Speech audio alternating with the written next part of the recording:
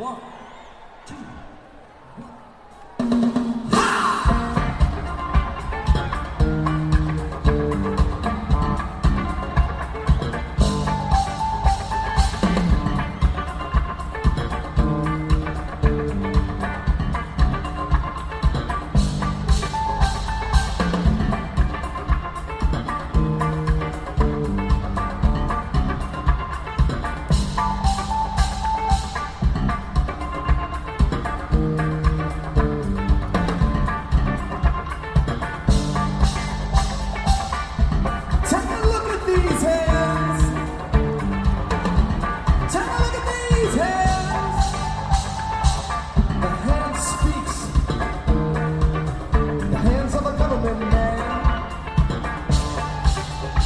Well, I'm a tumbler,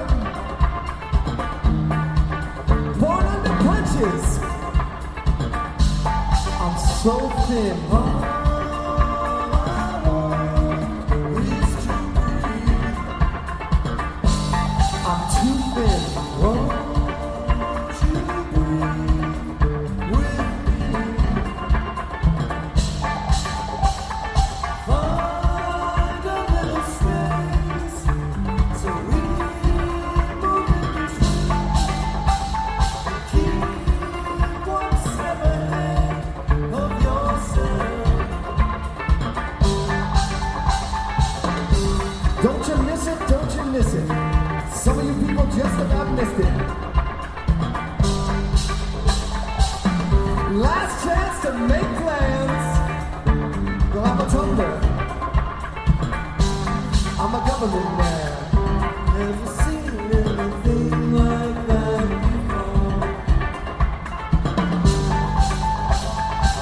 before. Falling bodies tumble across the floor. Well, I'm a tumbler. When you get to where you wanna be. Thank you, thank you. When you get to where you wanna be.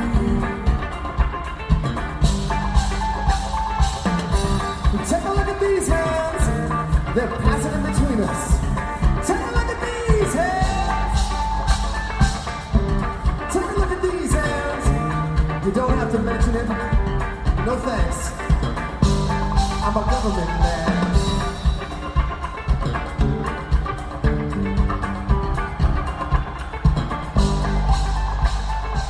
That, of course, is the unmistakable sound of the beginning of the Talking Headset and Born Under Punches, The Heat Goes On, from the incredible October 31st, 1996 Halloween show at the Omni in Atlanta, Georgia.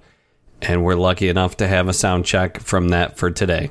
So welcome everybody to episode 46 of the Daily Sound Check. I am your host, Mike Lawn Memo Minio. Welcome back. We're moving right along here. Good to be back, and appreciate everybody reaching back out to me today and saying how happy they were that the Daily Sound Check is back. We're going to keep pumping some episodes out. So we're back. Official sound check again today, and we'll talk a little bit about the impact of the Halloween show here in 1996. We'll talk about the sound check, and I'll play a cool tune for you. Before we get going here, of course, the Daily Soundcheck is a proud partner of the Osiris Podcast Network, which you can find at osirispod.com.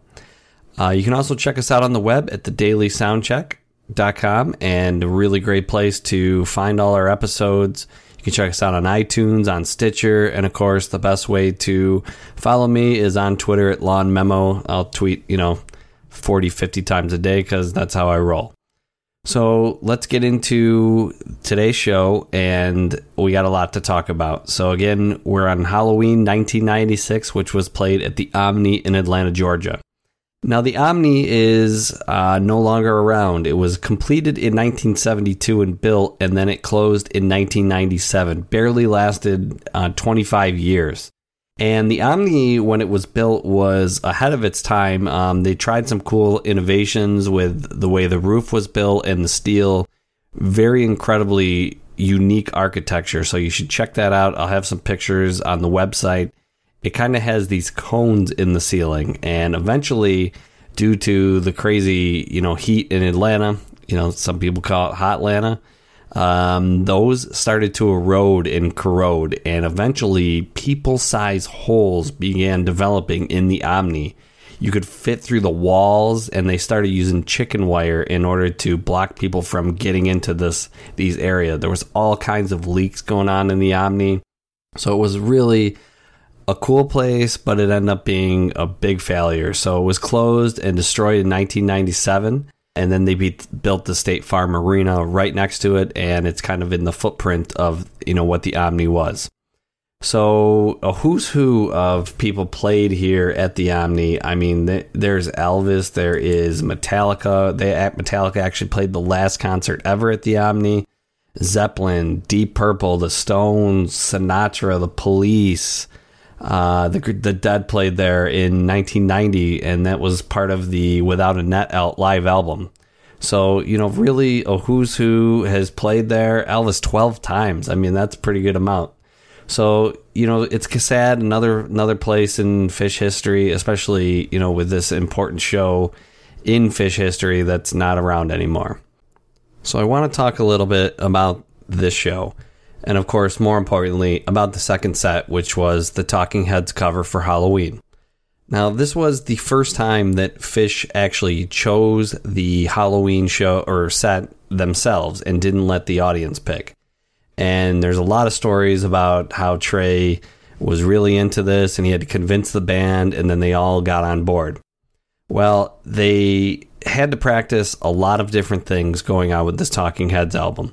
And there's a lot of layered vocals, and there's a great interview that floats around with David Byrne, and they talk about how important it was to use harmonies and how that changed the way that they sang. And they had to get into all this different, singing and harmonies in order to perform the second set. You also had these deep pocket grooves that were Afro, kind of calyptic beats that was completely different than what they were rocking in 1996 and 95. So this was a big turning point in the way that Phish was going to perform the rest of this tour, and more importantly, how it springboarded them into 1997. So learning all these different harmonies and all these different beats was really something that Phish had to take on and really get into. And you'll see, very quickly after this show, Carl Perazzo sat in with them, former Santana rhythmic drummer. He sat in with this show and he played with them for a week. And that really springboarded an entirely different sound for Phish. So if you want to take a look at certain turning points in Phish history of where they were before and where they went after, I think this show is as important as any other show that they've played. Really, things changed here. So we'll talk a little bit about, this was a big show that was sold out. There was a ton of fake tickets going around. You have multiple different kind of tales about the Police. There's a girl on Twitter, Tribe Girl 4. She said she was lost and she got incredible help and everyone was yelling, "Go Phish." There's another story someone sent me that there was cops on one side and Phish fans on the other. So, kind of an interesting scene there. But it's just the importance of this show is crazy. Now, the other kind of strange thing is, sure, the Talking Heads were big, but they weren't a huge part of the Phish fan base love as they are now. This was kind of Phish knew how great Talking Heads were and kind of showed the rest of the Phish community how amazing this band was. And many, many of us have gotten into Talking Heads because Phish covered them for Halloween. I think you saw that with some other bands for younger people like Little Feat. So I think that, sometimes Phish really knows what's going on. And this was, in many people's regards, the greatest Halloween cover set that they've ever done. Mr. Miner actually has a wonderful piece about the importance of this show. And he actually has a great link to an interview Page did with David Byrne in 1998. And, Page really sums it up. He said, "It may have had the biggest effect on us because we really learned the grooves and we really tried to get inside the grooves on the album. I took so much away from that. And the groove-oriented playing that we've done in the last few years, repetition, pulling things out, putting them back, all that sort of thing, a lot of it was from learning Remain in Light." So right from Page's mouth, you can tell, what an important event and set this was for Phish. So let's get into the sound check. So the sound check is one song, and it is the song Overload, which is the very last track on Remain in Light.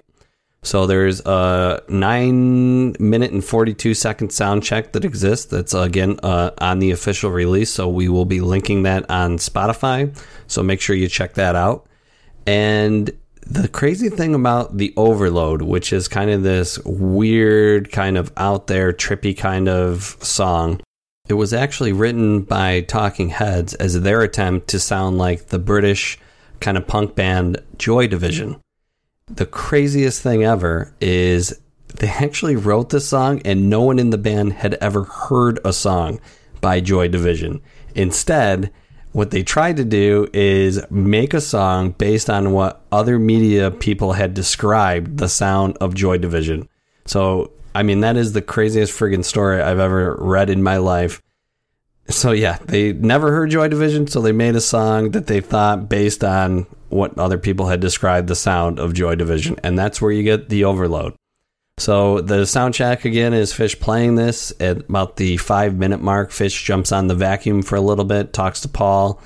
There's crazy sounds going on, and again, they would play this as the very last track in the Remain in Light. So we will, again, have that on the Spotify playlist that you can check out, and we're going to jump into a song that I have from an excellent audio recording from a good friend, Craig Hillwig, which you can find on Chillwig on Twitter. His recording is fantastic, and I'm going to play from you from the show the incredible Simple, which comes in the third set. Side note, there is a great 2001 that's kind of unique here with Carl Perazzo on it that you should check out as well. But the Simple is, again, Carl Perazzo is on this as well, and it has one of the deepest pocket grooves that you're going to find in Phish. It actually is great. It kind of is showing everything we've been talking about, this huge groove, and you'll hear the sound right here in the third set already start to creep into Phish during this Simple, and it would foreshadow the rest of 96 sound and, of course, springboard into 1997. So this is the Simple from October 31st, 1996 at the Omni in Atlanta.